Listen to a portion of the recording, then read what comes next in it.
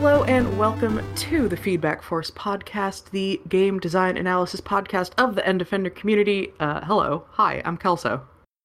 And I'm Kyla. And I'm Carl. How's it going, y'all? It's February already. Don't, It is. man. Just don't. I don't know why. Time keeps passing. Over a 12th of the way through 2024. Getting brighter. Yeah, thank That's true. God. We went to dinner at 5:30 last night, and it was still, there was a tiny bit of light still in the sky, and I'm like, oh please, I would like to have dinner at like out time again, please. Yeah. That's fine. Just a few more months and it'll still be, like, fully bright at 8 o'clock. Mm-hmm. Just gotta hang in there. Yeah, I like that time. I know not everybody does, but I do. Yeah, I definitely don't. I'm, like, really enjoying the throes of midwinter. But, you know, it'll be back. Man, it's been long enough since we last podded that I can't remember which media that I'm in the middle of or just finished recently that I talked about last time and which I didn't. I don't know. I don't know either. But we could take a stab at it. It was Games Done Quick, right? Oh yeah, it was. It last was like the first day, I think. Yeah. We watched the dog speed run, which was absolutely spectacular. Nice. There was a lot of good stuff, as per usual. I finished the series of books that I had been reading, which was the Dreamer trilogy by Maggie Stiefvater. Enjoyed the heck out of that. Finished watching Bodies. Pretty good. Kind of they wrote themselves into a corner a little bit ending, but not too bad. Still worth the show. Yeah, that's fair.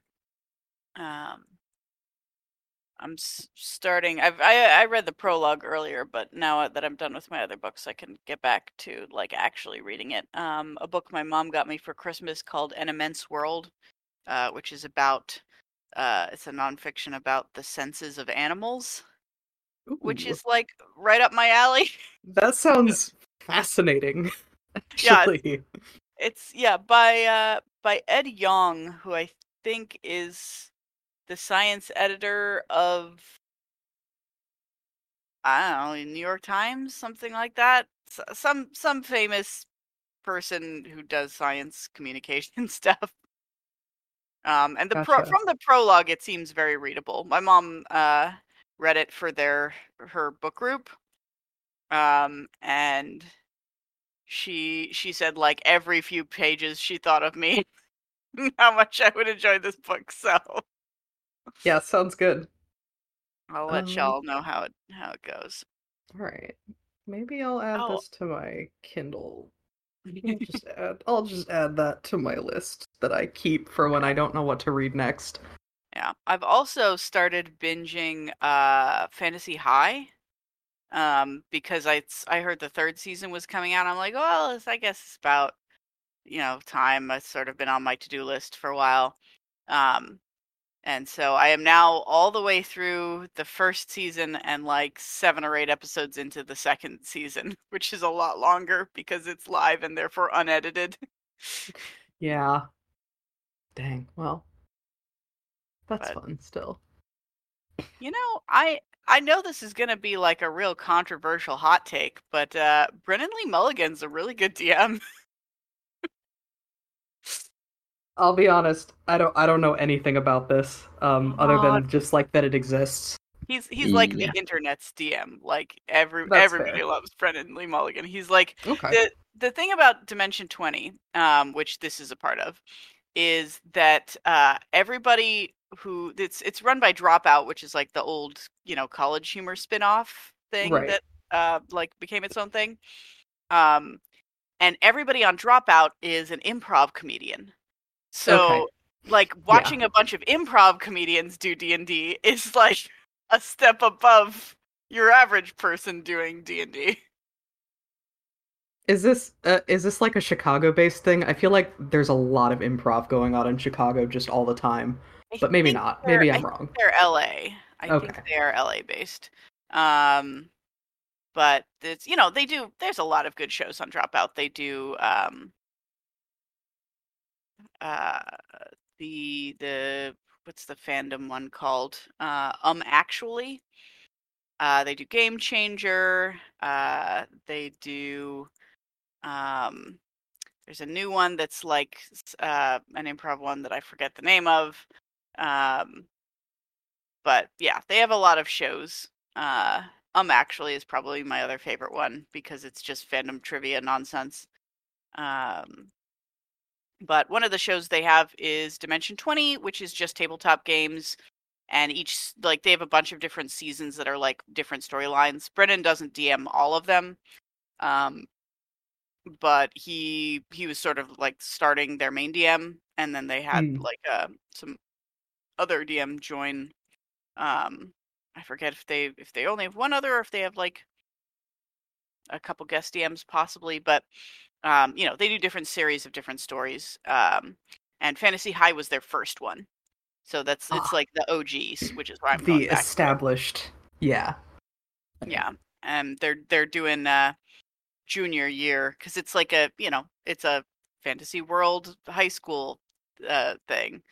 It's what if John Hughes movie was D&D kind of thing, just like Wintermore. Gotcha. So I've figured, well, it's about time. And yeah, it's been a lot of fun. They also, the first one I saw was Escape from the Blood Keep, which is like a one-shot campaign where they all do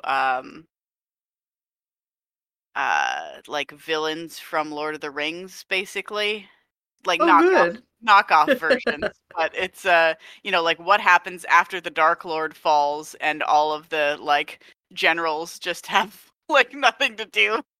Right, yeah, because what do you like? What's your fallback for Yeah, employment? yeah, exactly. Nobody really considers that like your local Dark Lord is employing a huge swath of the population generally. Exactly.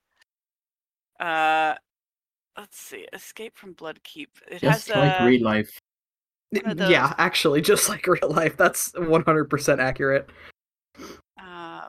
And that one's got Matt Mercer as one of the players in it. Oh, okay. And there's like Crown of Candy, which is like a sort of Candyland spin-off one. There's Tiny Heist where everybody is like toys. It's like a sort of a Toy Story-esque kind of thing. The McElroys are on that one. There's another one I've been meaning to watch, which I should probably get to, which Hank Green is on, which I guess takes place. It's a sort of like Osmosis Jones takes place inside the human body. Everybody's playing like some part of the body, kind of thing. All right. There's sounds like there's a lot going on. Yeah. Just in general. Another one of their really big like multi-season ones is Unsleeping City, which is sort of like, New York plus the like underground Fae version of New York. Okay. Not underground, but like metaphorically underground. Right. And I watched almost all of the first season of that, and I didn't want to start the like last two because I figured it would be like a finale cliffhanger, and the episodes are like 2 hours long, and I'm like, okay, I can't do this until I have 4 hours, and then I never did it. So yeah, that's the problem with that kind of thing is that like it does require kind of a lot of time. yeah. The nice thing about season 2 of Fantasy High is that because it's live, they don't do any of the stuff with their usual like sets and miniatures. So it's basically a podcast. Like you can really easily just listen to it and not pay too much attention to the visuals. Yeah, honestly, I get like considerably annoyed when there's too much of a visual component to what should just be a podcast. Like, man, I got little enough time for this kind of stuff as it is. Like, don't make me sit in front of a TV or whatever. But that's Yeah. just me. Not that anyone these days is suffering from a lack of media, but I do Yeah. recommend Dropout TV as a good solid subscription service investment, um, because there's a lot of really fun stuff there, and if you need um, if you need a break and just want to laugh a little bit, they're real good. A lot of shows to choose from. Nice. Carl, what you been up to besides work? Yeah, Just mainly work? work, but Okay. no, I started playing a bunch of games this week, but mainly Tekken 8, Okay. and it's been real fun. It's I very didn't stylish. Nice. I didn't Neat. even know there was another Tekken. God. I like don't pay attention to fighting games, but I mean Tekken's cool. Any Tekken's got a lot going for it. any fun characters that you like to play? I don't know, I play Lars because he's such an edgy boy. Good to see that the is it King, the cat person, is still around, it looks like. Yeah, it's technically the second king. The first one died, but I see. it's Uh, the same king, I love just a different person. I'm looking at the like roster and it's like, fighting boy, fighting boy, fighting girl, fighting boy, leopard, fighting Yeah, boy, fighting girl, cyborg. fair.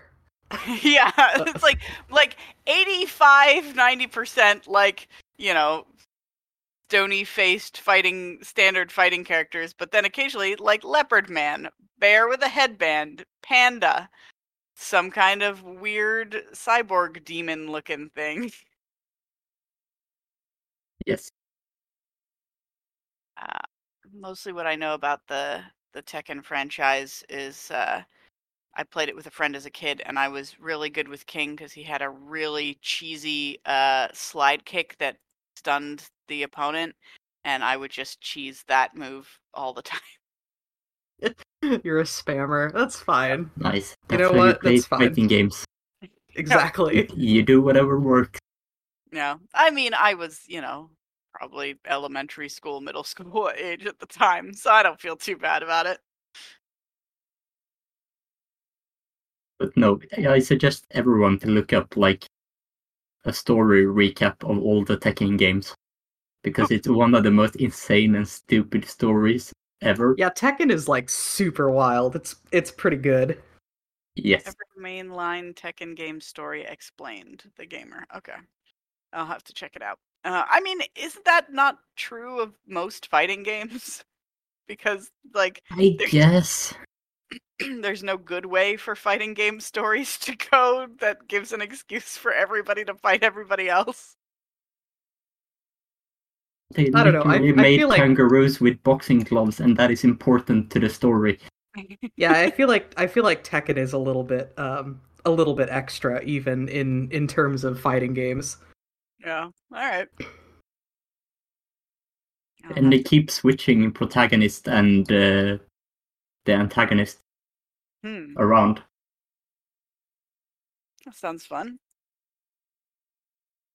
The God, the fighting game mythos that I'm actually most curious to find out about is the Guilty Gear series, because that always had just like a That is also wild. Yeah. utterly bonkers. I started playing the story of the latest Guild Gear game, and then I didn't realize that it was just a long series of anime episodes, and there was literally no gameplay. Oh no, that sucks. Damn. I mean, I guess that's one way to do it. I guess. It's a downgrade. I played story mode in X2 and like that had fights in it, but yeah, I mean, I guess it does. You have fewer limitations if you're not required to put, 15 fights or whatever in the story. 15 linear fights. Yeah. but still. Fighting game stories should be forced to work in 15 linear fights. That's what makes them dumb and great. I think that's what you sign up for when you make a fighting game. Like, I think you should know that that's what you're getting yourself into. Pretty sure you cannot do a serious story with a fighting game. Yeah. Because it's going to be so forced into the gameplay. Yeah, exactly. As it should be. Is there any fighting games with a serious story? I don't think so. I was just trying to think of that as well, and I mean I'm less versed in the genre, but like, yeah, I don't know. Soul Calibur games have a serious story? They I don't think you can consider Soul Calibur to be serious. No. I mean, Link and Spawn are both in it. Like, it's not serious. The thing is that, like, what is meant by serious, right? Because there's a difference between, like, the game takes it seriously and, like, the audience is expected to take it seriously. Yeah. I mean, is the Mortal Kombat story not tortured and convoluted but serious? I don't actually know these very well, so. I think I only know the first game, and that's basically just the tournament. Yeah. Yeah, Mortal Kombat has really spiraled in a big way. I know there's like lots of big time travel bullshit now. I'm just thinking about, like, okay, every fighting game, like, are there any, like, is there an absence of ridiculous characters? If so, maybe a little closer to being a serious fighting game, but then, like, I can't think of a single fighting game series that doesn't have at least one or two completely bonkers characters that they have to do something with. Yep.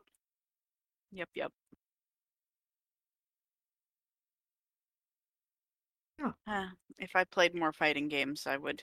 My only exposure to fighting game stories is pretty much through, like, Outside Extra / Outside Xbox, like, listicle videos, where it's, you know, like the 7 like, weirdest side characters in a fighting game, or, you know, like, the 7 strangest character backstories that you didn't know they had, or you know, whatever. I can't stop thinking about the Chicken Man from Toe Ball. That's the only thing I know about Toe Ball, besides, like, how technically impressive it was. Is just there's a Chicken Man. I don't even know the Chicken Man's name. But yeah. Anyway, Tekken 8. What else have you been playing, Carl? You said you started a number of things. Started playing the Yakuza 0. Okay, yeah. How's that treating you? It was really fun. I made it through. I got to, like, the start of the real estate things. Okay. Yeah, the real estate stuff is not that fun, but once you get to host club management, block off all your time for that. Just expect to get really into it, because God, I fucking love the host club management. Nice. It's such a good, like, mini game. The game crashed on me, and I hadn't saved in a while. Oh, so I got a bit upset and quit. Yeah, that's fair. But I'll pick it up. Yeah, I don't blame you for getting annoyed by that, for sure. And then I started playing another Code. The remake. Which one? I know the title, but I'm trying to remember what it looks like. Another Code? It's a DS that one. A DS game. Or it's a DS and a Wii game. Interesting. There's 2 games, and they made a remake of those 2. That's one that I missed. Like on the DS. A light version, a light and maybe more serious version of the Layton games, I guess. Okay. That's one I might as well pick up for the Switch. I kind of forgot about that. Could be cute. Very anime. Yeah. Like, there's a white-haired crying girl on the cover of the Switch thing, so. Yeah, I do not like the art style. it looked so much better on the DS. But Yeah, what can you do? it's pretty fun. But now I'm stuck with Persona 3 Reload. Yeah, that's the thing about a Persona game is like you're assigning away like minimum 50 hours, probably at least twice that. Yeah. Yeah, I mean, at least you're in for probably like a good 50 hours, at least. There's Yeah. that. I still haven't. This is why I still haven't started Persona 5. So I'm like, it's gonna be like 120 hours. Yeah, I took a long break in between my playthroughs of Persona 5. Yeah. Yeah. And But I haven't. I've heard the story in 3 is really fun. Like the characters are good. So Yeah, I haven't played. I don't think I ever finished Persona 3, but I haven't played it basically since like PS2. Not like concurrently, but I played it actually on a PS2 like, I don't know, 10 years ago or something. More than that. Probably actually. Probably more than 10 years. So it's been a minute. yeah, I played the original Persona 4, and I think that's actually the only Persona game that I've completed. Like I really enjoyed it. Yeah. I like the characters a lot. It gets a little like heavy-handed anime tropes at times. Yeah, But there's always that moment where it's like, okay, well, it's time for a bunch of plucky teenagers to kill God. well, I was thinking more like it's it's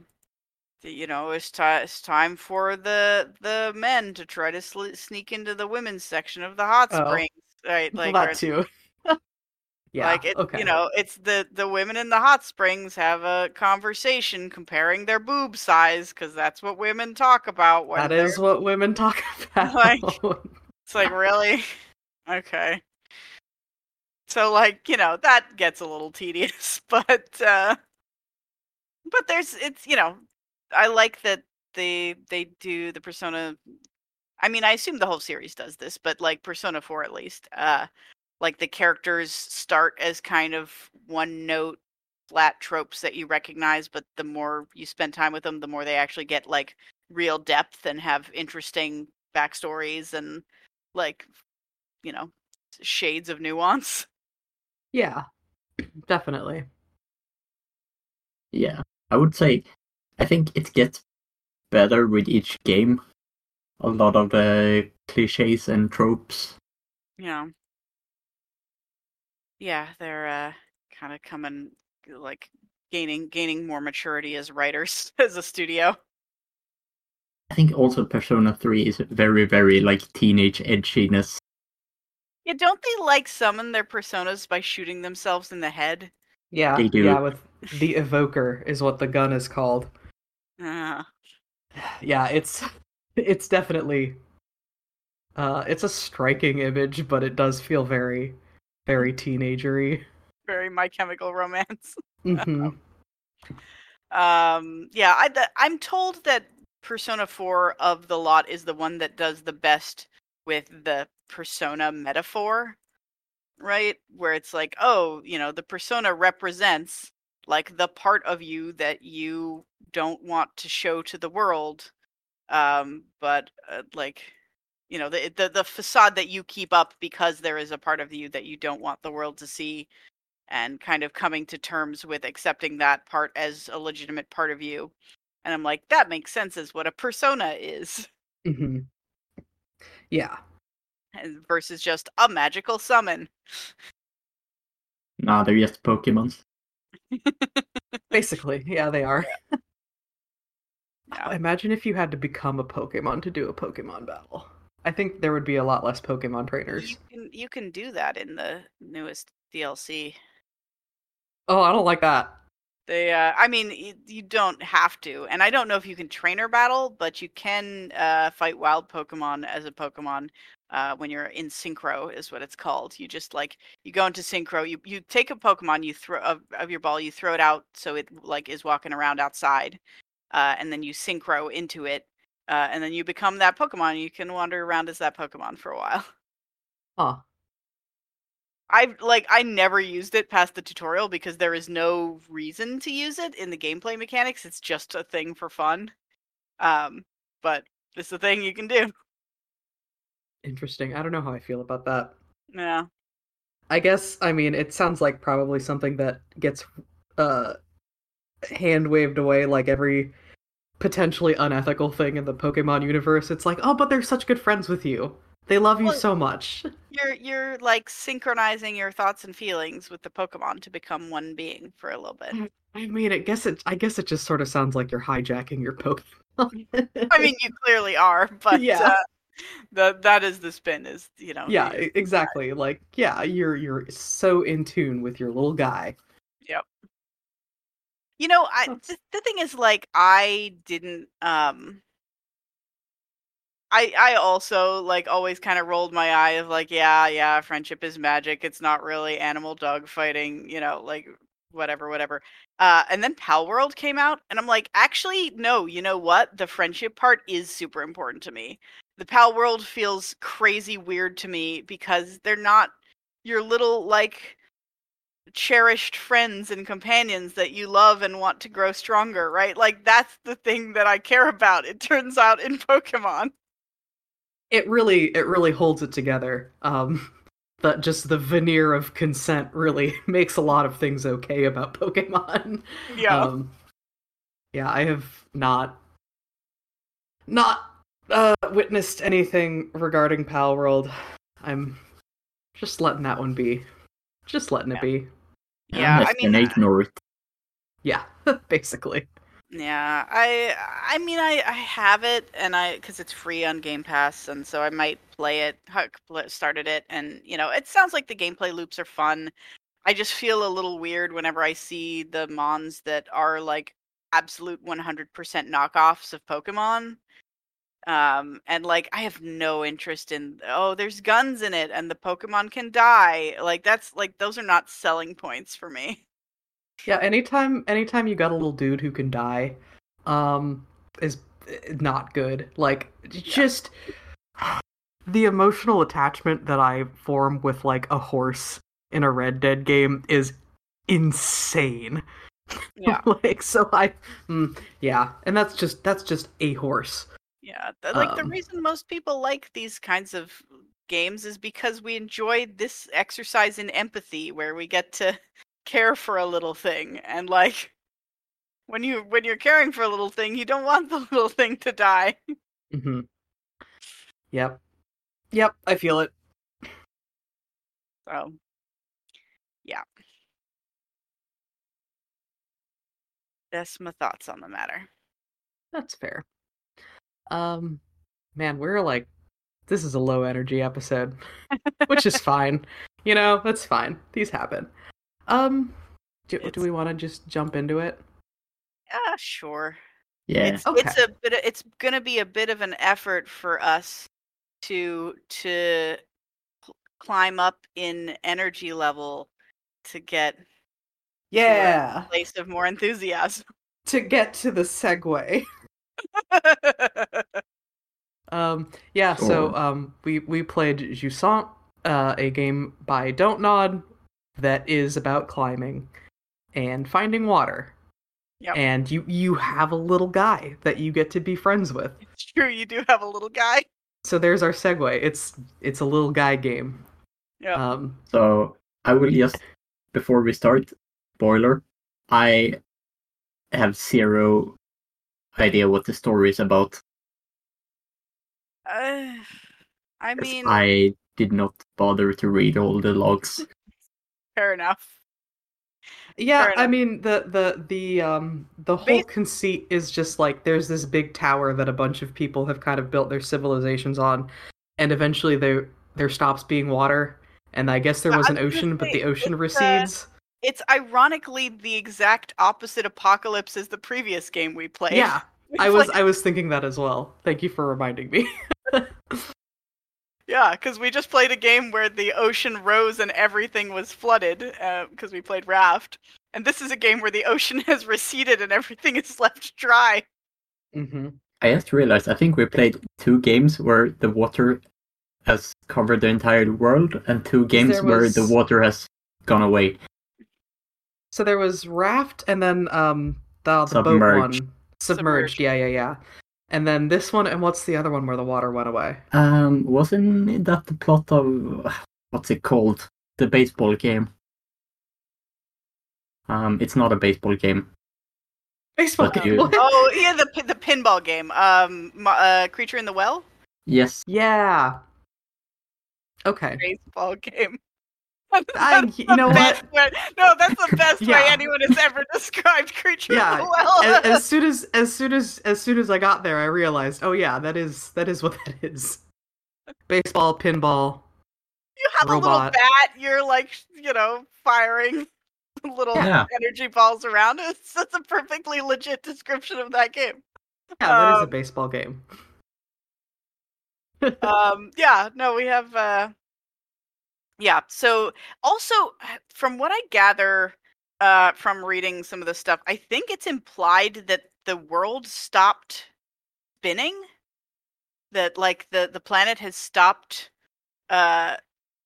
stopped its rotation, because they talk about like there's a lot of stuff about like legends about rain and how like modern kids don't believe the old timers when they say that water used to fall from the sky and yada yada. But Mhm. there's also a fewer and far between more subtle, like people don't know what night is. They refer to sleeps instead of nights.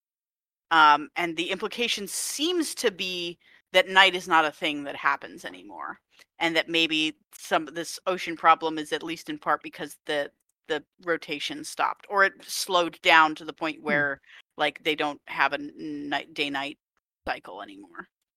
Interesting. I did not pick up on that, but I missed fair handful of logs, so that's not surprising.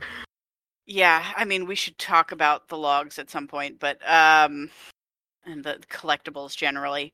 Mhm.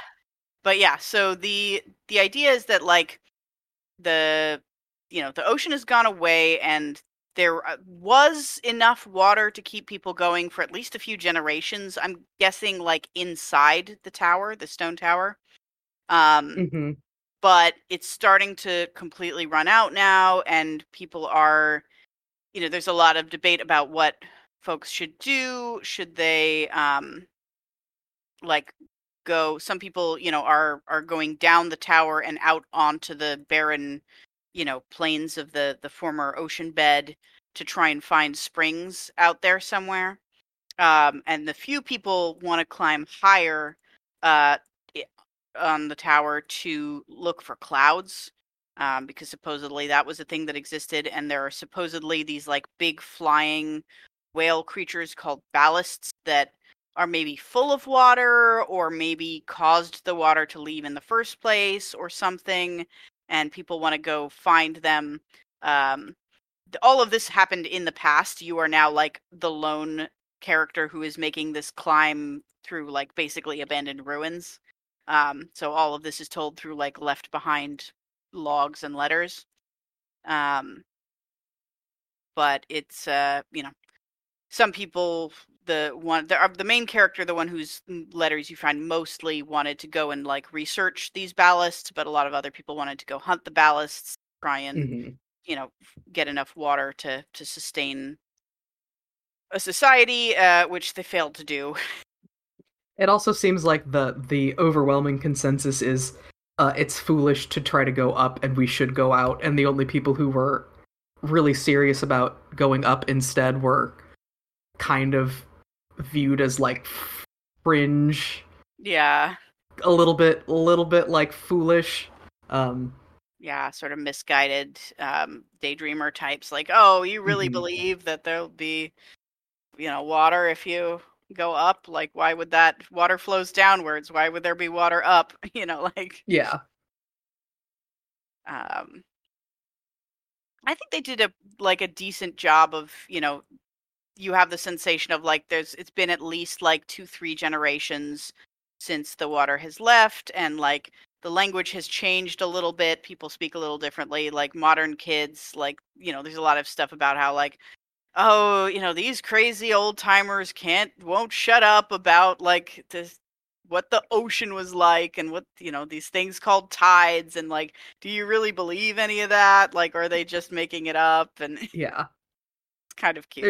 There's no way that water was just falling from the sky.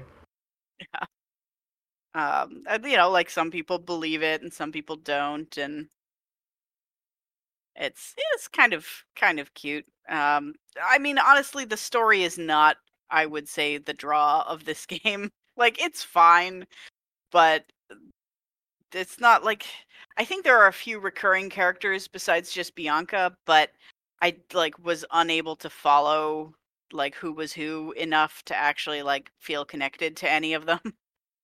Yeah, it mostly felt like you would maybe have some correspondence between two characters in different places, that would refer back to a previous letter or something that you'd read, that were more like snapshots almost.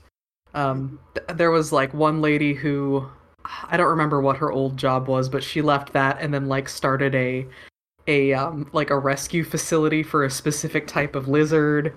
Yeah. And there's the person who writes the newspaper, which is just animal facts mostly, which Bunch that's of a good people just newspaper. like me. Yeah, exactly. That's a newspaper that I would subscribe to. Yeah. And so the one of the people whose like journal you find early on is Bianca, and she's kind of like the collectible letters are grouped into two sets, which is Bianca's letters and then all other letters. So Bianca is sort of like your POV character that you're following from the past. And so you Mhm. like you find the place where she like the lighthouse where she lived, and she wanted to like set out, and her parents didn't want her to go, but she decided to go anyway. Um and then you read about like she met these other travelers, like one older guy who, um still like knew of tales of the past when there was more water, and was like a really good climber, and then like a younger girl around her own age who she may or may not have had a crush on. And so you read about them climbing a little bit. Eventually the other girl like stays behind at one of the farms they stop at because she's sort of lost faith in the quest. And then they get to the top, and Bianca realizes that like the party that they've fallen in with who are still climbing are actually there to hunt the ballasts and not try and like study and rescue them. And she's like not sure how she feels about it. And then like pretty much the entire hunting party, other than her, gets like got in the fog, basically gets killed. Um, Mhm. and so she ends up staying by herself up near the top of the mountain, like hanging out with the ballasts, presumably until her death. That sounds like not a bad life.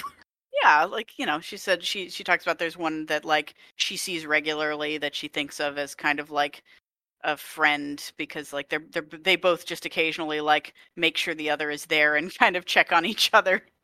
Yeah, yeah, you gotta do your little vibe check. Okay, we're good. Yeah. Onward. Yeah. I will say the environments in this game are like, despite everything being abandoned ruins, Mhm. man, this looks like a cozy place to have lived when When there it was was still thriving. water. Yeah.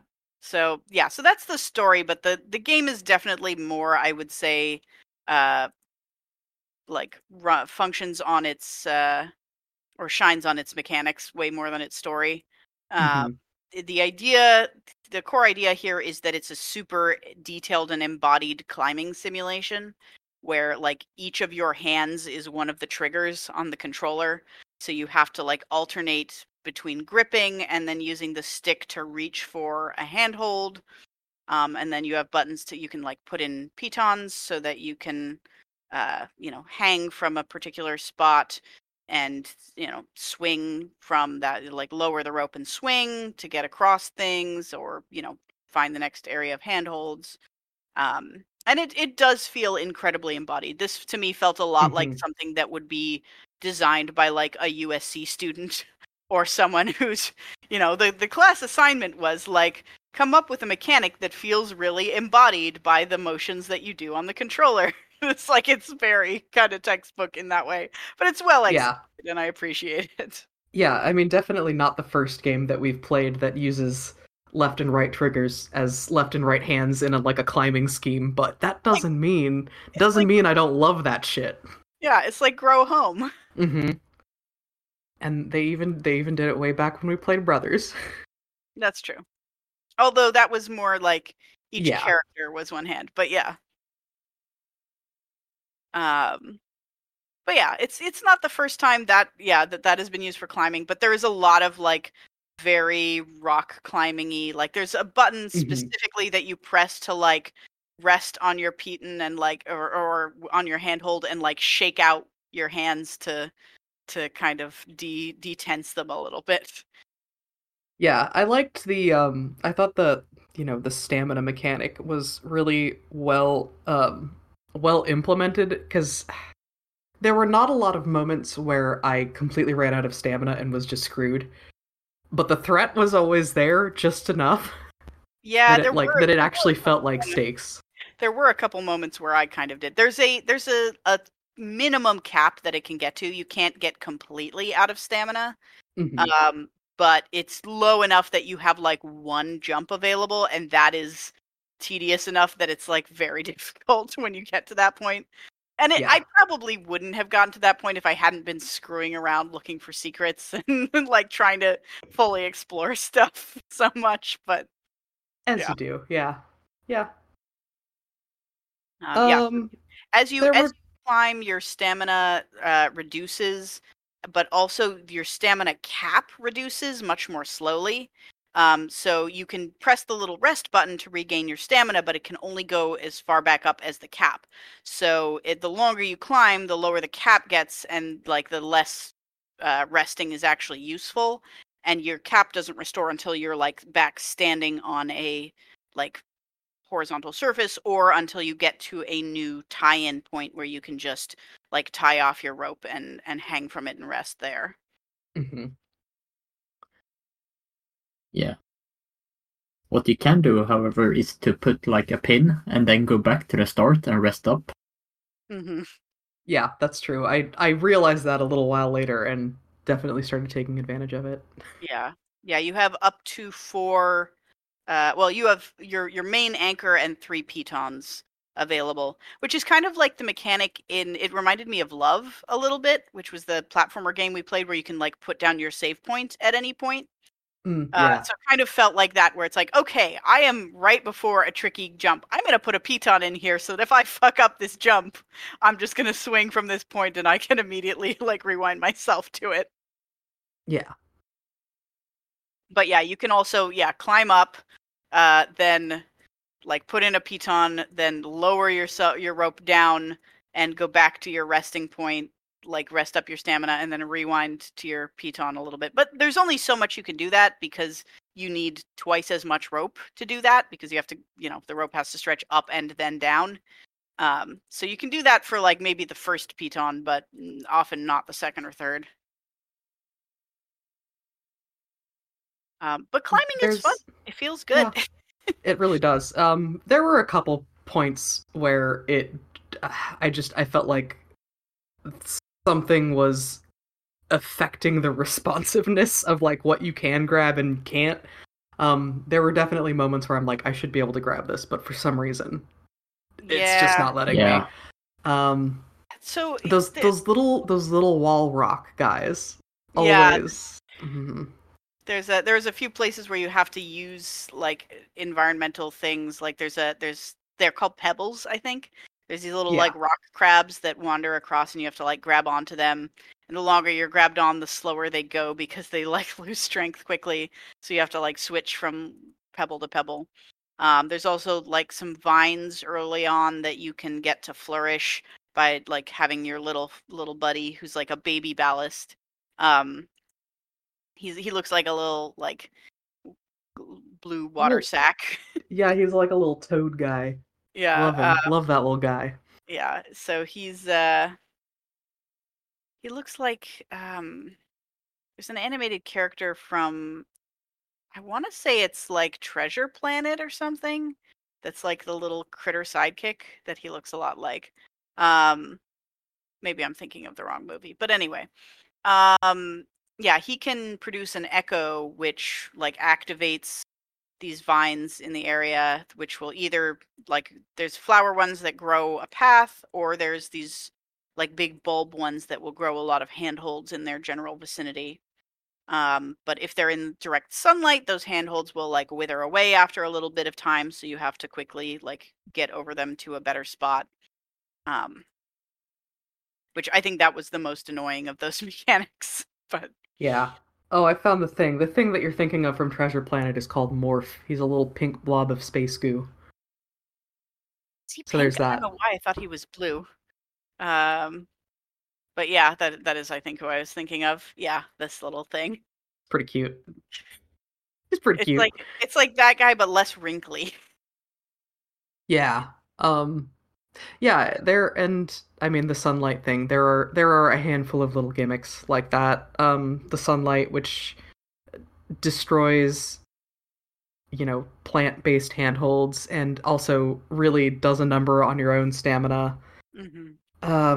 There's the wind segment towards the end, which is just an area of the tower that has like really strong winds, which you can use to make longer jumps, but it can also work against you. I like the wind area. So did I. It was very short. I was kind of hoping for more. We got in and I was like, oh, it's that level of Celeste. Yeah, basically. Climbing a mountain, you gotta have a wind level. Well, it was also nice to get out, because it's very clear where to go in that area. And that is not the case in the previous areas.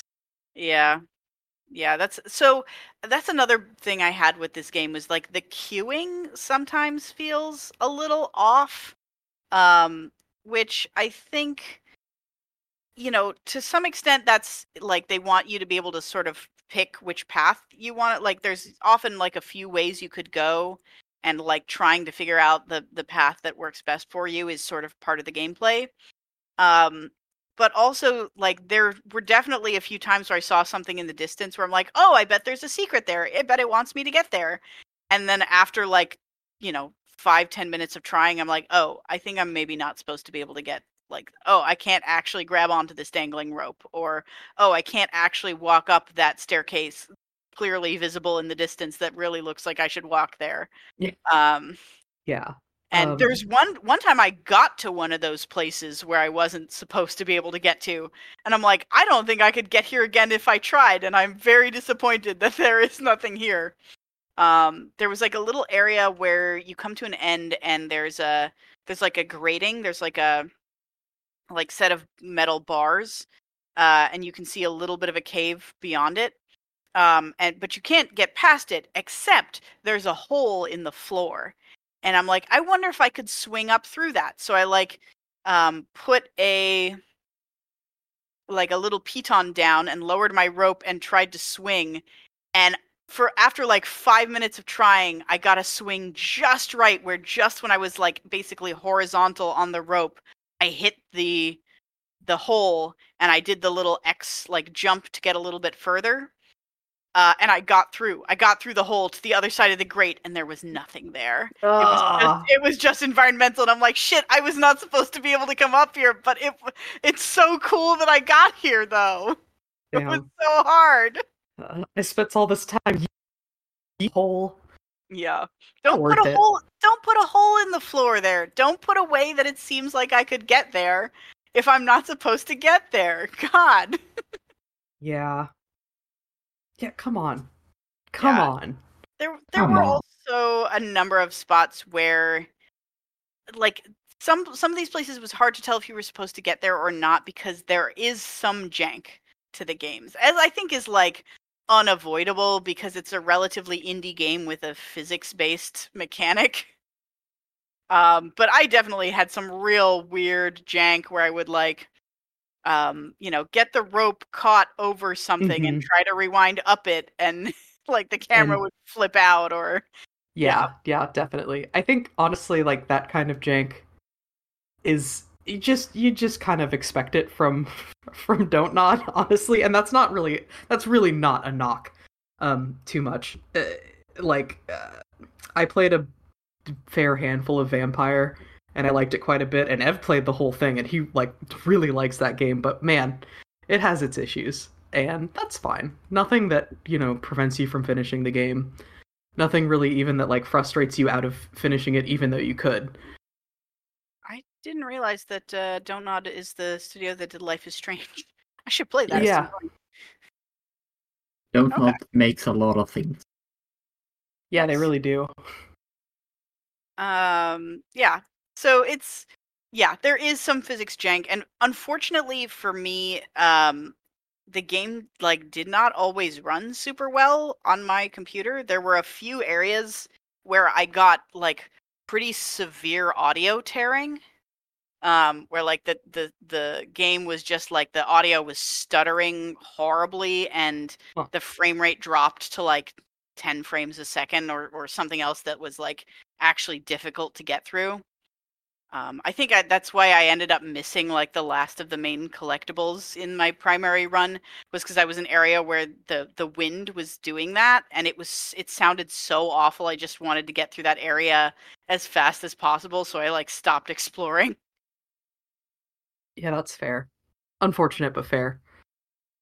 Um, but yeah. So, that could have been better, but that's also maybe on my computer, which is getting a little older. Yeah, you never know. Uh, Um, but yeah, so the game has also way too many collectibles. There's like 6 different categories of collectible. I don't know why you would have 6 different categories of collectible that all have slightly different rules. Um, is it but really 6? I didn't count. I know there's a lot. I think it's 6. It's so let me Oh see. wow. There's primary letters, Bianca's letters, uh there's Seashells. seashells, altars, cairns, and the Oh, the the big spinny stones.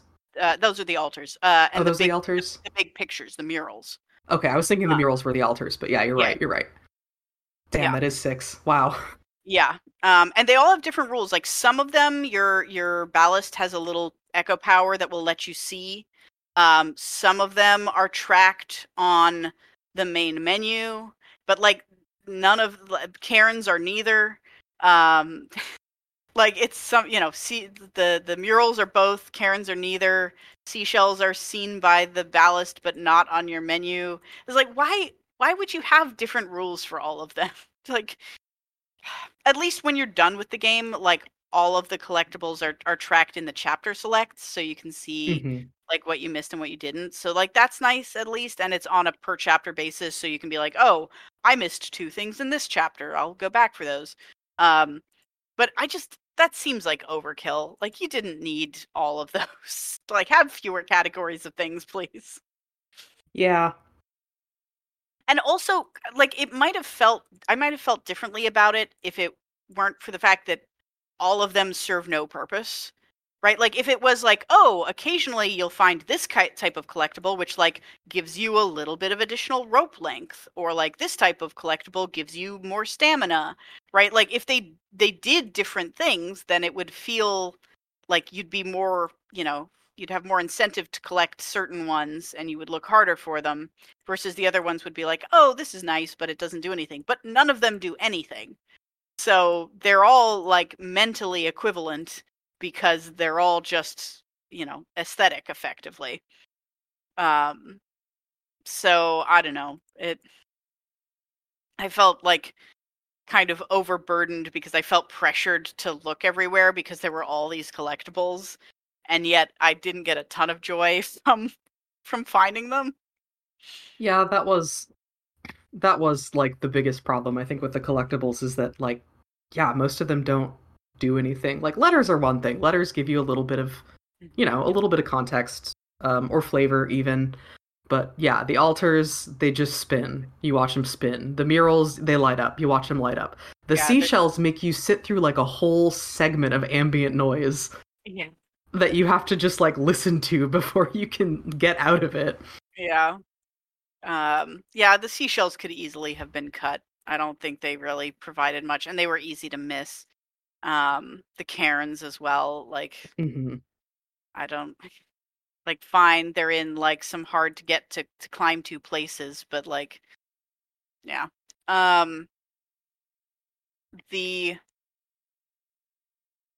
I ended up with, I collected all of the, and this was like after going back to get like the ones I missed at the very end, but I ended up with um all of the altars, which I got on the first run through, all of Bianca's letters and all of the murals, which I got going back for them. I was missing 2 seashells and 2 cairns apiece, which I didn't go back for because they're much harder to find, because they're so easy to walk past because they're tiny. And the cairns don't even show up with the ballast echo. And then I was missing 16 regular letters because there are so many letters. Yeah, there's a lot of letters. Yeah, I considered going back and then I didn't. What are you gonna do? Yeah, Yeah. I didn't. It was too hard to sense direction in the middle part of the game for me. Yeah, and theoretically they give you a way to track certain ones because you can use the little ballast echo and it like shows a like, oh, there's a thing in this general direction. But because you do so much like winding around in various directions to get higher, it can be very difficult to tell like actually which way you're supposed to go for those. Yeah. Yeah. So, not to mention, as previously mentioned, not all collectibles show up with the ballast echo. So, Yeah, yeah. I did notice that partway through and I was like, it's really wild that not everything is like on your radar like that, but Yeah. magic. Yeah. So let's talk about the environments because I think the environments are definitely like one of the standout pluses of the Mhm. game. So the tutorial area is sort of like you are some kind of pilgrim who has come from the outside, who comes to the base of this big rock tower. You have your little baby ballast sleeping in your pouch on your back, and you have these like anti-glare sunglasses with like little slits in them. Mhm. And you start climbing the like sort of red orange rock of the outside, and it's all crusted with like old like fossilized shells and coral skeletons, and things like that. And you see some of the old like ruined buildings of people who were. I believe the starting area is called like High Tide is the name of that town, or Low Tide. Some Low I Tide. think I think it's low tide. I Yeah. Yeah, think it's low tide. yeah, which Jusant, by the way, means ebb tide, which is like a super low tide. Mhm. Um, and yeah, so you go through there. Your first goal is to get up to the lighthouse, which is one of several like artifact type things along the way that responds to the ballast's echo power, and responds to, you have like a magic seashell that you put in a horn and you blow the horn, and it like lights up some kind of like ancient magitech type thing. Mhm. You there's a few things in the letters along the way that mention a piper, where they're like, oh, where the piper comes, the rain follows, and like the piper brings the rain, or does the piper just follow the rain? So I wondered if you were supposed to be like one of these pipers, like maybe this is like an ancient position that you are fulfilling somehow. That makes sense. I don't know how I didn't make that connection because I do remember reading that, but I your seashell thing shows up so infrequently that it's like, oh, Yeah, I guess that's me. And you also don't have really any context for anything that you're doing from the outset. Like yeah, you're climbing, you've got this weird little guy, and you've got a magic seashell. None of yep, that's ever explained, and that's fine. That yeah, doesn't and need to be explained. you have tattoos that light up whenever you Mm, use the magic seashell. yeah, Yeah, and yeah, none of that's explained ever. Um, I took it as you are one of these pipers, but who the fuck knows? So, tracks. Yeah, that makes a lot of sense. Now that you put the pieces together for me, yeah, I could see it. So, yeah. So then you light up the lighthouse, and then the first like proper non-tutorial segment is basically more of this like outer Orange Rock area, but with more towns, and also contains what for me was like the hardest section of the game, which was climbing across that goddamn windmill. I don't know if either of you had trouble with that. The windmill, yeah, I remember that section for sure. I don't know that I don't think I perceived it as being that difficult because at that point in the game, it's early on enough that I was just like, I'm having a great time climbing. This is so much fun. So it didn't get super frustrating for me because I was just like, poking around the environment. Even if I wasn't looking for collectibles, I was just having a good time, just mudding around, pig and shit kind of stuff. As you do. I didn't have a problem with the windmill per se, but I could not. I had such a hard time trying to. There's a resting spot right next to it, and my character refused to grab onto it. Yes. Yeah, that I thought the game was broken because I'm like, I'm definitely supposed to be able to connect to this. Why am I not connecting to it? And at the time I didn't realize that you must have your hands on the handle in order to get into it. So that was part of the problem. But I thought the game had just glitched out for a while. Oh no. So I spent a long time trying to figure that out. And then once I was on the windmill blades, you actually there's the hand mill to get across to the other side is on below, is like under the main blade. I didn't see that handle. It's like one sticking out handle. So I kept trying to go up and climb either onto the wall behind it or onto the upright windmill blade, and it just kept not grabbing. And I'm like, where the fuck am I supposed to go? So it took me like at least 15 minutes of wandering around that area to notice that there was a handhold there. Yeah. Again, queuing. Yeah. They put that's like the double-edged sword of putting a lot of greebles into your environment. Which this game definitely does. Is that sometimes it's hard to see what you're actually supposed to interact with. Yeah. It's like, where is the thing I'm supposed to grab versus where is not? And it's not like there's like absolutely zero information on that front. Like, for the most part, like the way like rock handholds are done, they're like there's only a few different types of them that you learn to recognize, and like that's fine. But especially early on, it can be very difficult to tell what is and isn't a path, especially because there's so many towns that have like all these big broken pieces hanging off of them, and it's like, why can't I grab onto these like big hanging pipes? Why can't I grab onto this hanging chain? Why can't I grab onto these like, ledges of bird nests? Like it seems like in the real world I would absolutely be able to grab that. And yes, in the real world you absolutely would. Yeah. So yeah, the environmental design does tend to, especially out there, does tend to obfuscate handholds. But so you get through there, and then I think that segment ends with there's like it's almost like a sundial or something, like this big calendar rock thing that you activate. And then you go inward to the caves. The caves are a really cool segment. The caves are great. I would 100% be a cave person. Yeah. There's 2 segments of the caves, I think. Is that right? Yeah. Yeah, because there's like the lower section, which is more like, I don't know, more like city built into the caves, and then there's like the big cavern that I guess used to hold all the water. Yeah. And it's got like these big stalactites that have like buildings and stuff like just kind of hugging the ends of them, and you have to swing from stalactite to stalactite. And the cavern is full of these like big floating luminous jellyfish things, and it's very cool. That's a neat environment. Yeah, that part, that like specific cavern reminded me of a story about my uncle, actually. Yes. Yes. It's a little more like not zipline. Hookshot. Hookshot, yeah. It's a little bit more hookshotty.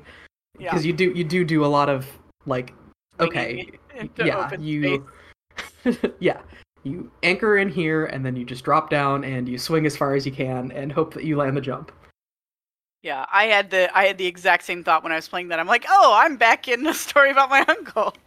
Mm-hmm. Yeah, me too. I feel like the three of us are like the only people in the universe who have played that game. I think more So people have played it, but we gotta find them. We gotta find our people. There's yeah, dozens of us.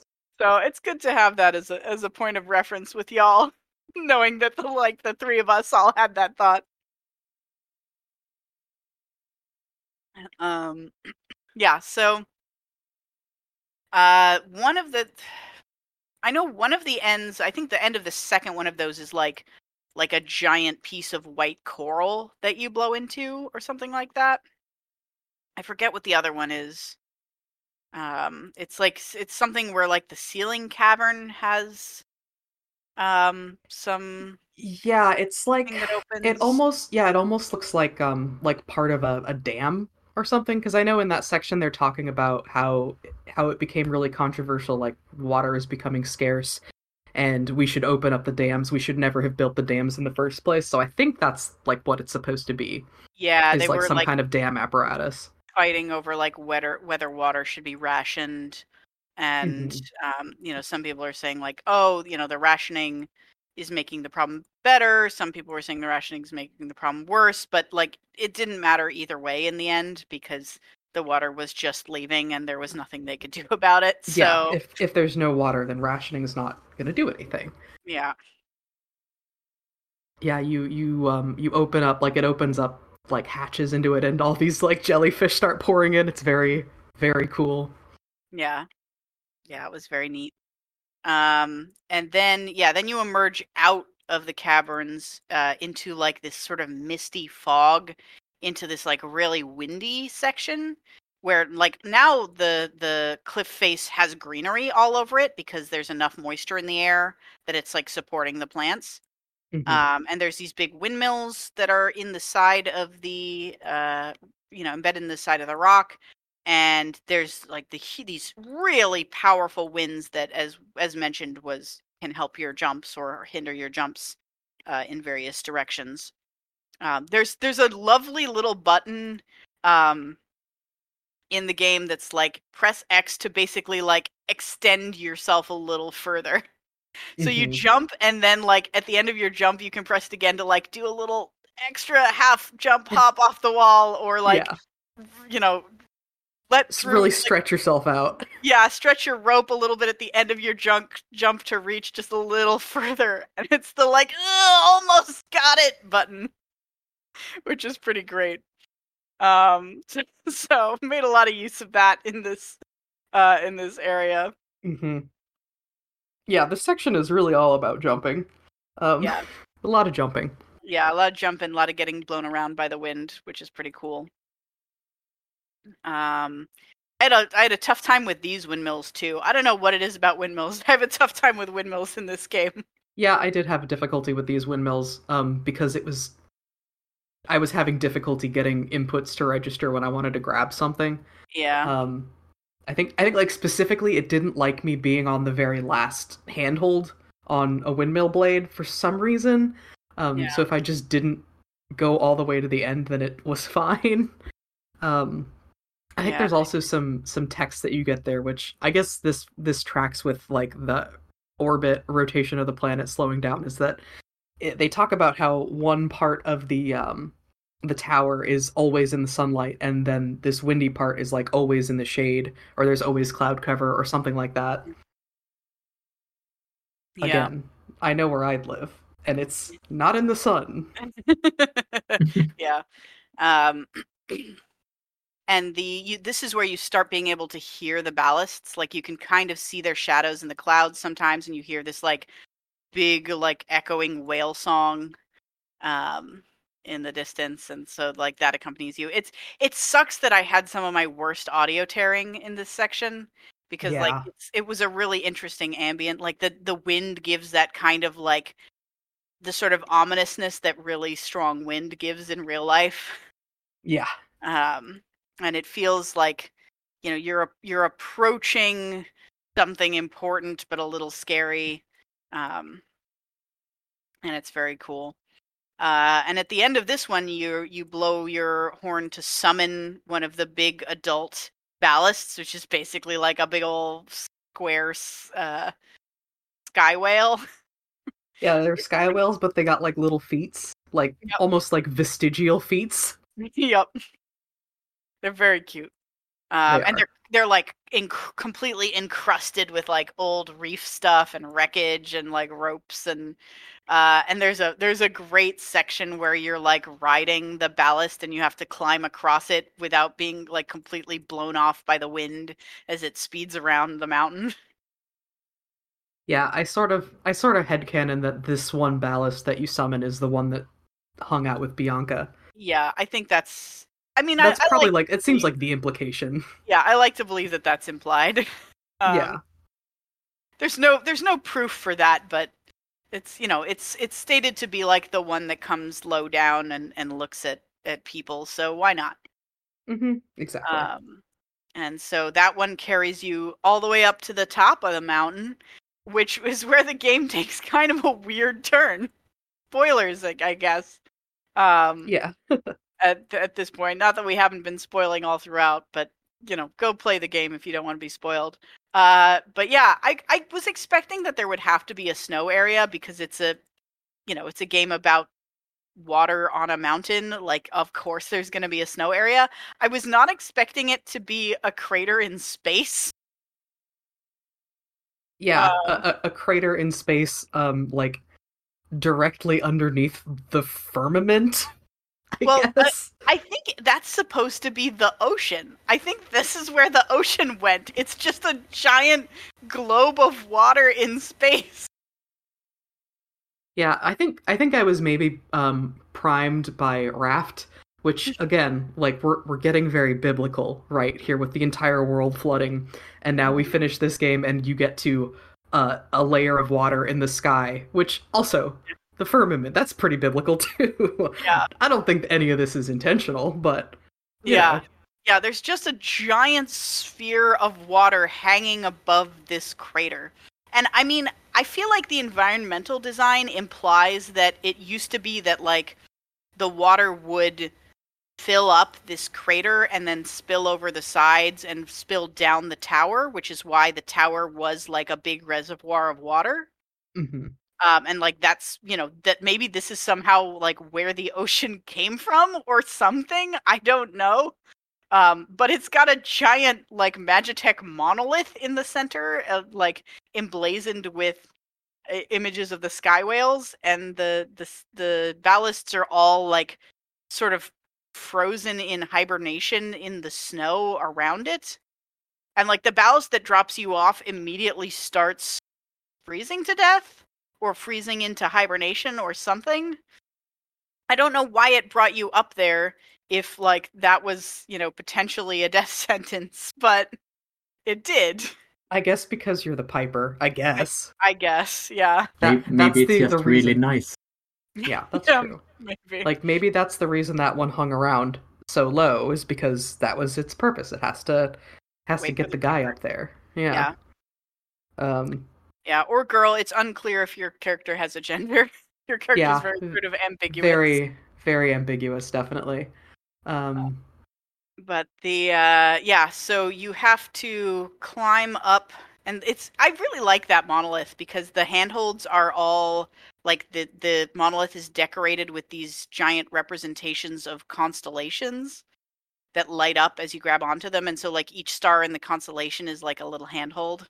Mm-hmm. So you have to climb to the top. And this also definitely looks like it's seen better days. Like maybe the Pipers were supposed to come here regularly, and the reason the water dried up is just because no Piper had come there in too long or something like that. And like everything got ruined. Yeah, because there's definitely some decay. Bits of the architecture are like not, stairs have fallen away. And I was gonna say it looks like that. there was originally like a spiral staircase that went up the inside, but it's long since like fallen apart. I also I'm not sure if because one of the things that happens as you climb up the tower is that you light up these images of the ballasts, and as I was climbing, I was like, I bet I have to light these up. So I lit all of them up, I got to the top. I don't know if that actually did anything. Yeah, same. Okay. I Okay. don't think you have to, but it Yeah. felt good to do, so I did it as well. I was like, Yeah. I don't know if I have to light up all of these, but I at least definitely need to light up the ones that are like have like the ballast outlines around them, right? Um, Hmm. so yeah, I don't think it matters. You do when you first land in the crater, you're like walking through this snowscape among these like giant frozen ballasts, which I mostly didn't even notice were giant frozen ballasts until I Hmm. came back to that chapter to like do some achievement hunting. I'm like, oh shit, there's like a dozen of them here. Yeah. I didn't really realize it until at one point I turned around to go back because I was like, oh, is there a secret over here? Like I thought I had found another path, and I kind of noticed it at that point. Um, Yeah. Yeah, and it's sort of sad. You get an achievement for like trying to use the baby ballast's echo to wake them up. And oh. if you do that, you get like 'cause the baby ballast echo gets like super weak in this area because it's also kind of freezing here, and you so if you echo, you get like a very faint little whale song from the one that you echoed near. Oh. Um, and did you know you can also clutch the baby ballast to your chest in this section? If you No, is because that what you happens when you hit the No. pet it button? No, because if you pet it, nothing happens because it's like too weak and like, like falling into hibernation, and you kind of can't help it. So you're holding it like in front of you in your two hands, and if you use both of the handhold buttons, like grab, then you will clutch it close to your chest. Oh. It's very sweet. Oh my God. I love that. I Yeah, love that. yeah. Um, so that's adorable. And yeah, so you climb to the top of this big Magitech monolith, and there's a big Magitech machine at the top, which has your shell. And you blow into the shell, and at first it's not working because you also need your little baby ballast's echo to activate these things, and the baby ballast can't echo enough anymore. But then one of the bigger ballasts start to wake up, and they start to echo for you, and then like everybody starts to wake up and fly into the big water orb. then it and then it starts to rain. The end. Yeah, I was really kind of hoping that all of the water would just fall at once, and just like crush, Drown, like topple the tower. drown Um, you. yeah, that's like obviously not a good ending, but I thought Yeah. it would be kind of funny. Um, Yeah. I was hoping for at least like a post credits where you would see the water like trickling down the sides of the mountain, and maybe mhm. see things starting to regrow, or like water starting to collect in the ocean basin again or something. But no, it just pretty much ends there, Yeah, I guess all that's which implied. is fine. Yeah, Um yeah, the story is sort of very like esoteric and like open to interpretation. So they don't give you a lot of concrete detail about how this stuff is going down. So, that's the sort of ending I guess you would expect. I was not expecting like space crater and giant sphere of water for sure, but yeah. I was expecting with the game to end with us like doing something with the ballasts that brings the rain back. So it did have a you know good sort of finality feeling. Felt resolved. There's at least hope, you know. Yeah. Um, We don't know where all the people went, Closure. but Yeah, That's I was. what I was looking for. Yeah, where did the people go? Yeah, I mean, I guess, did they all go down to the Great Plains and die because they ran out of water? Like what? or maybe they just maybe they just found and were able to start a decent settlement, or like a handful of decent settlements.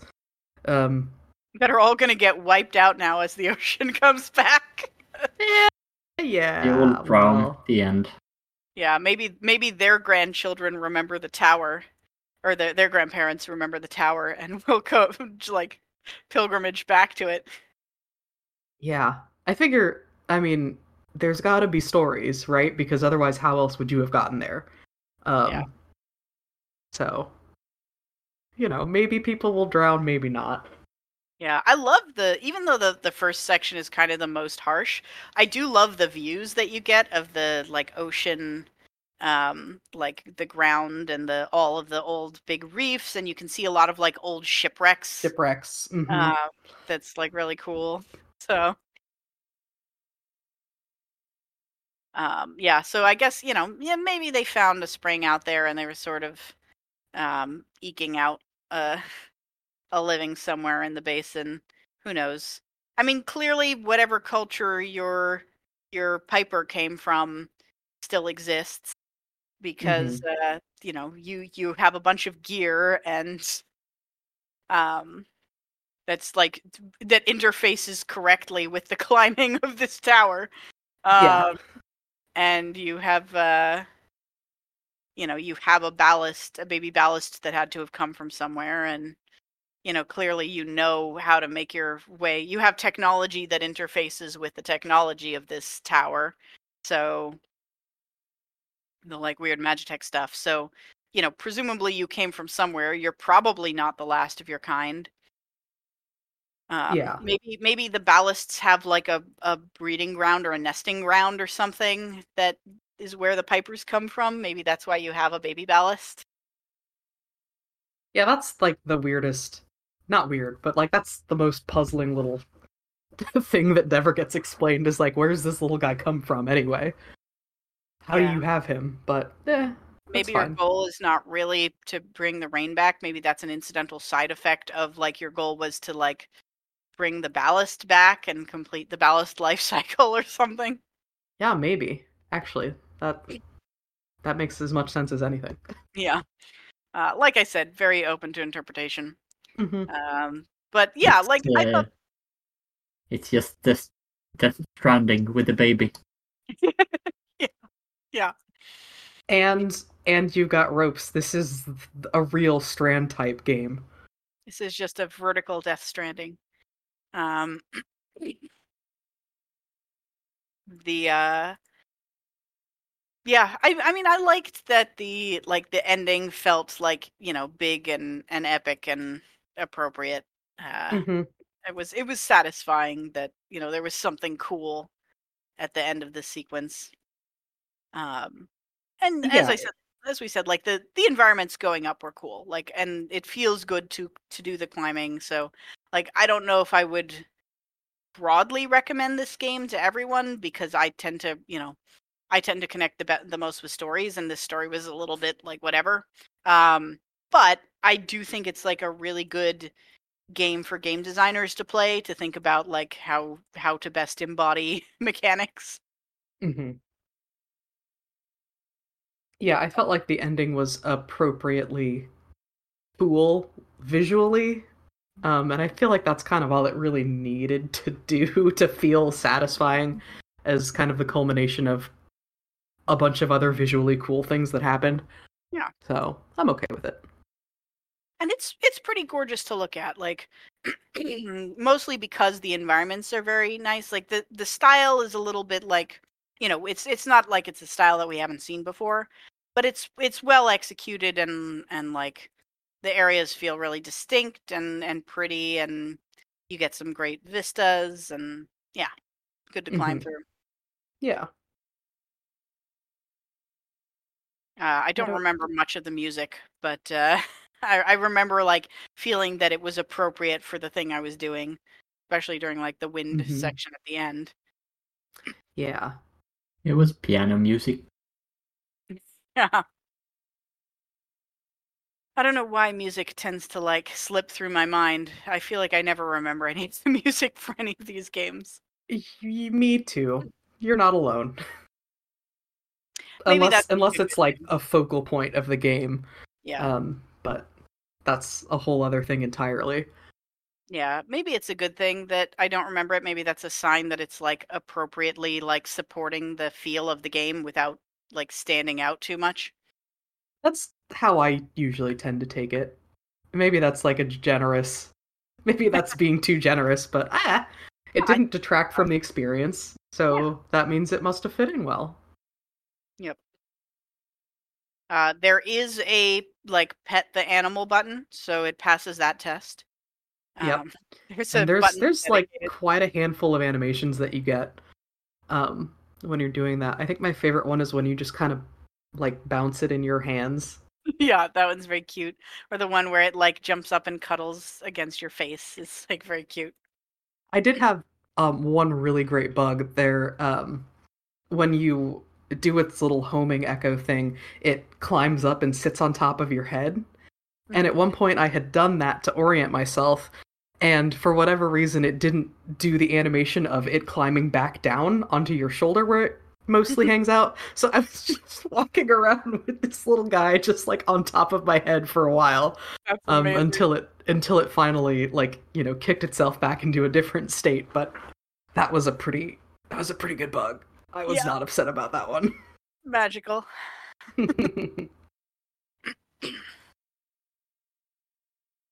Yeah, Yeah. I think we talked about it. Do you think we talked about it? I Yeah. think we talked about it.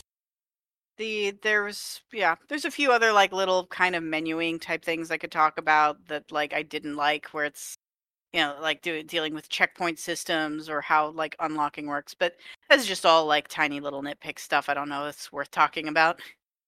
It's fair.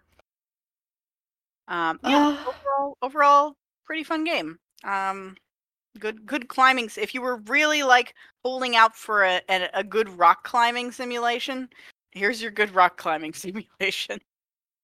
yeah, if you played Grow Home and you wanted something that's maybe a little bit less silly, I think this is good for that. Yeah, This I still works. think I still think I prefer Sable because you can jump off of stuff and glide.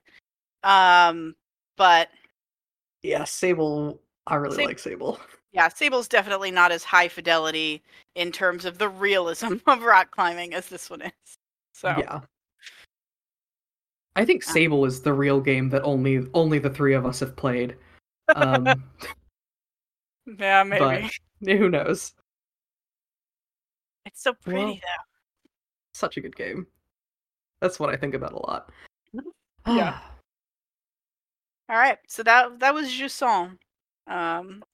If you liked the sound of it, I think even though we spoiled the ending, it's still worth playing to kind of experience those environments for yourself and experience Hmm. the like feeling of the climbing for yourself. Yeah. Um, I our loved I next. loved Go. the part where you were sorry. I That's loved fine. I interrupted your segue. That's fine. I'm trying to come up with a good one, so this will give me another couple seconds to workshop it in Um my head. I loved the parts where you were like running along the side of the wall, where when you get your rope really long, if you're like on a Mm.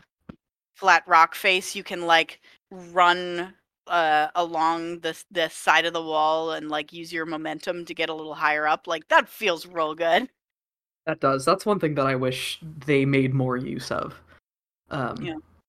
Yeah, and or I like mean specifically designed into, but to some extent it's a little bit up to you because there's a lot of yeah. areas where you could do handholds or you could do weird things like that to kind of skip sections. I'll be curious to see how the speed runs go because the like making use of your stamina in the most efficient way possible and like I'm sure there'll be some crazy like swings and jumps to get to areas where you were like supposed to go around the long way and you didn't. Yeah, I think speedruns are going to feature a lot of yeeting. Yep. Yeah, this feels like a game with physics that can Yeah. yeet you. Yep. Yeah, Yep. and I bet there'll be a lot of fun like glitches that make you go way further than you're supposed to. Like, Hmm. oh, if I pet the ballast while hooking into this thing at the same time, and like it turns out it like shoots me across the map, or something like that. I Yeah, just this opened is the video and the first thing I saw was you cheating away. Yep. yeah. That's this is why physics is good actually because it leads to uh really fun breakable scenarios. Yep. Hmm. Yep. And a game we're gonna play without physics. I'm pretty sure it doesn't have physics. Our next game is I'm assuming also one about environments. We are going to be playing Road 96, which is a procedural hitchhiking road tripping game made by, I believe, a French studio, Digix Art. I don't know how to pronounce it. It's Digix Art. I'm just gonna say that. Yeah. Where you basically are, I think, hitchhiking, trying to hitchhike out of like a totalitarian state, from what I Hmm. can tell. I don't know much more. We all bought it on sale. It's no Yeah. longer on sale. I was gonna say, Sorry. I think unfortunately the sale has ended, but Yeah. Um, but I don't think we know much about it other than just the premise. At least I don't. mhm. But seems cool. So that's what we're playing. Road 96. I think you can get it basically on everything, from what I'm seeing here. So there you go. That's the game. What do y'all got going on? Plugs? Um, I mean, as usual, you can find us at our link tree. Mm-hmm. Which is linktree dot feedback force podcast, or linktree slash feedback force podcast, linkter.e Yeah. slash feedback force podcast. All the links are there. Yep. Yeah, you can find our usual, like our SoundCloud page. Usually you can find our SoundCloud page by searching Feedback Force Podcast. Um, Yep. you can find SoundCloud's there, links. Discord's there, Yep. Link to Escher's my there. my Instagram with pictures of my gecko Escher is there. He's been real cute lately. I I've been posted looking. a I'm looking at him. I posted a Look at him real right cute now. picture. I think it's like the second or third most recent, where he was just like curled up on a leaf and his eyes were real big and he was looking right at me and I'm like, "You are the cutest thing I've ever seen." That is His so cute. Oh my god. chin sitting on his little tail. Oh my god, little guy. Yeah. He's Speaking very of cute. little guys, he's Yeah. the absolute little guy in my life. Uh, He's a good one. He's a good little guy. yep. And yeah, if you haven't played Wintermore Tactics Club, and if you're a fan of Fantasy High and like the idea of like, what if D&D John Hughes movie?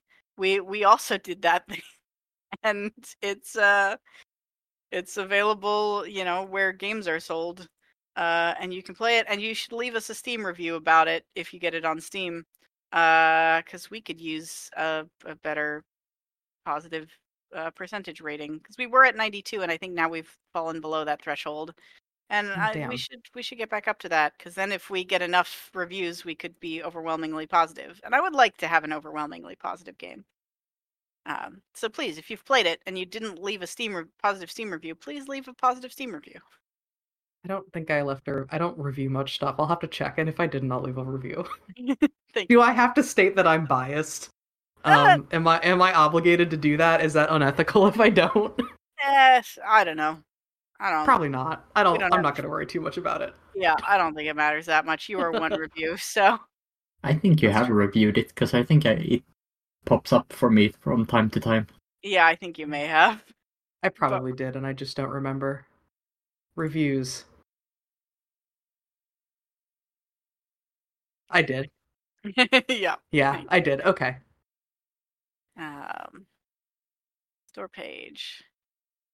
What are we at the moment? We've got 431 reviews, and yeah, we're at 89%. So we've fallen below the 90% threshold. So, like, please help us get back above the 90% threshold. Yeah. Or else. I don't have anything to threaten you with, but or else I'll be somewhat sad. yeah. Yeah, and come back in a few weeks. We'll see if we can do this in 2 weeks, because it's a little bit like, it's not longer than some of the games we've played, but it's on the upper end of games that we usually play time wise. So And if we end up, it's all procedurally generated. I saw, let me see if I can find the number. There was was reading something that said like there's like this many permutations of the game, and it was like 200,000 or something. Well, yeah.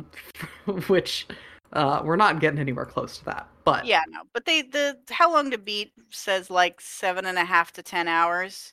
okay. Usually we tend to be on the upper part of the estimates for How Long to Mhm. Beat. So, 10 hours is a little on the longer side for us. So whether we Yeah, whether we do this in 2 or 3 yeah, might be might up be up for for some not debate, but yeah. We'll subject to see. Uncertainty. change. Yeah, there's some uncertainty around it.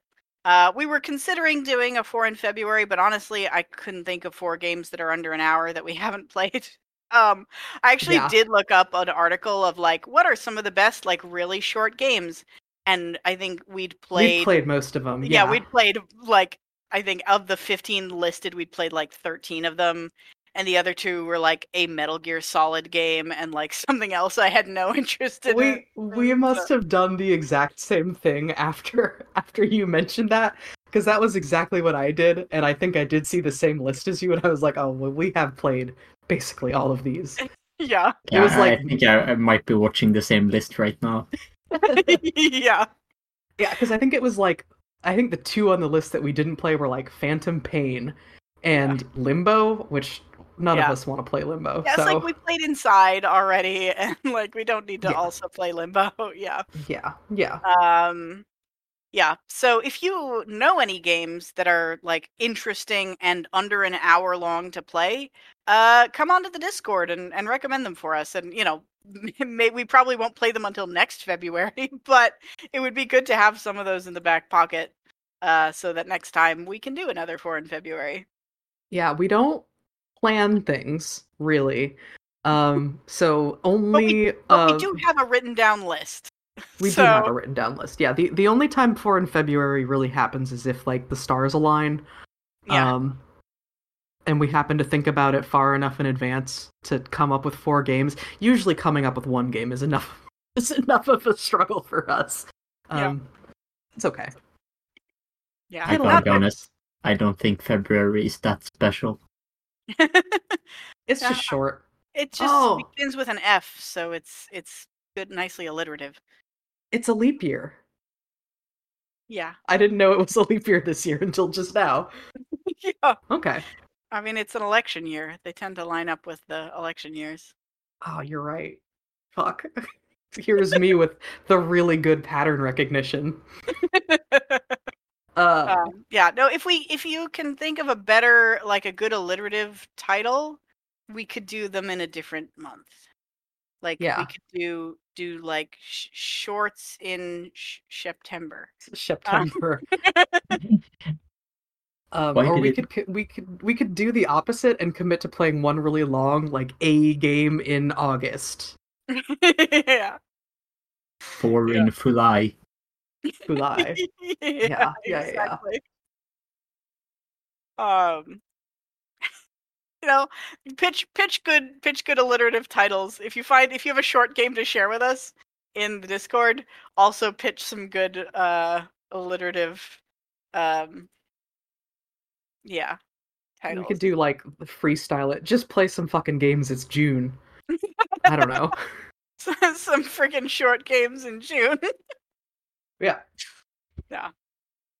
All right. Well, Or we did an episode. just come to the Discord to say hi. We like saying hi to people. That too. There's Yeah, some definitely. friendly End Defender community folks lurking there, who would be happy to say hi to you. Absolutely. All right. Well, I think this has been an episode, Yep. right? Thanks for listening, folks. Yeah. We'll be back in 2, maybe 3 weeks. We'll see. You'll see. We'll We'll be find back out together. we'll be back in 2, maybe more weeks. Yeah. Yeah, We'll that's be true. back. We will. That's All right. all you need to know. All right. Bye-bye. Bye. Bye.